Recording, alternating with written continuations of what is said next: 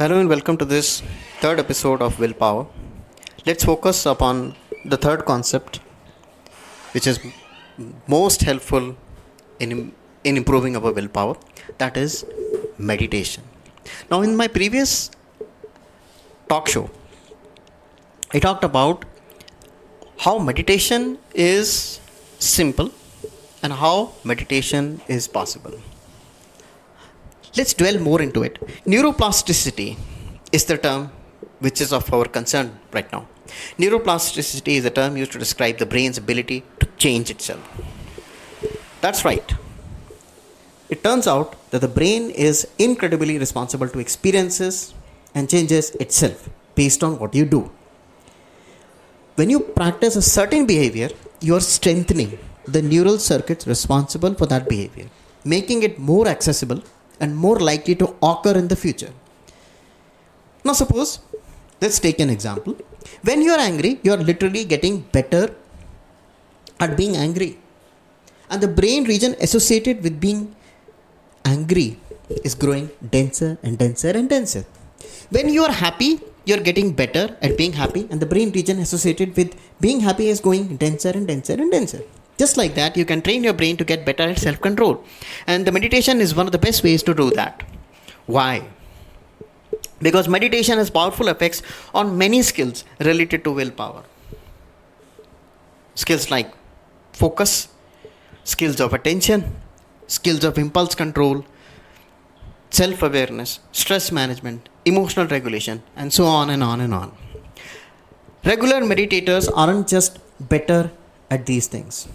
They literally have their brains to show for it. They have more grey matter in the prefrontal cortex, the area of the brain where willpower resides, as well as the region of the brain that supports the self-awareness.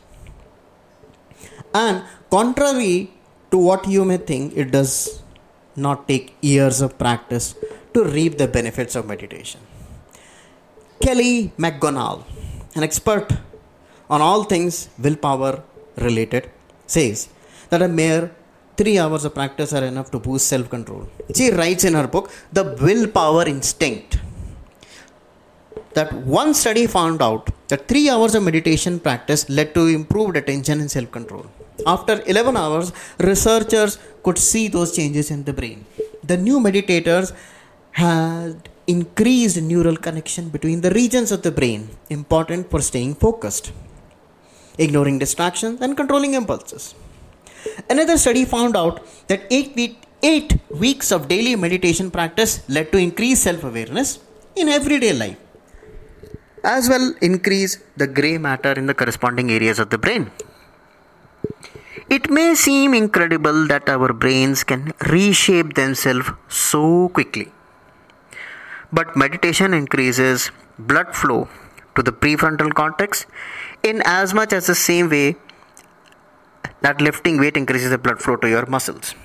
The brain appears to adapt to exercise in the same way that muscles do, getting both bigger and faster in order to get better at what you ask for it.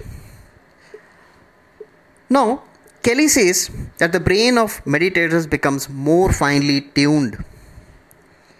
It becomes fine-tuned to the willpower machines of your brain over time. If you want to improve your willpower with meditation, I suggest you download any app. You take a trial of free day of 10 days or 15 day challenges over there. The app will teach you meditation. It will also help you in rhythmically doing meditation over a period of time. Thank you for being a patient listener. Keep improving and get success as fast as you can.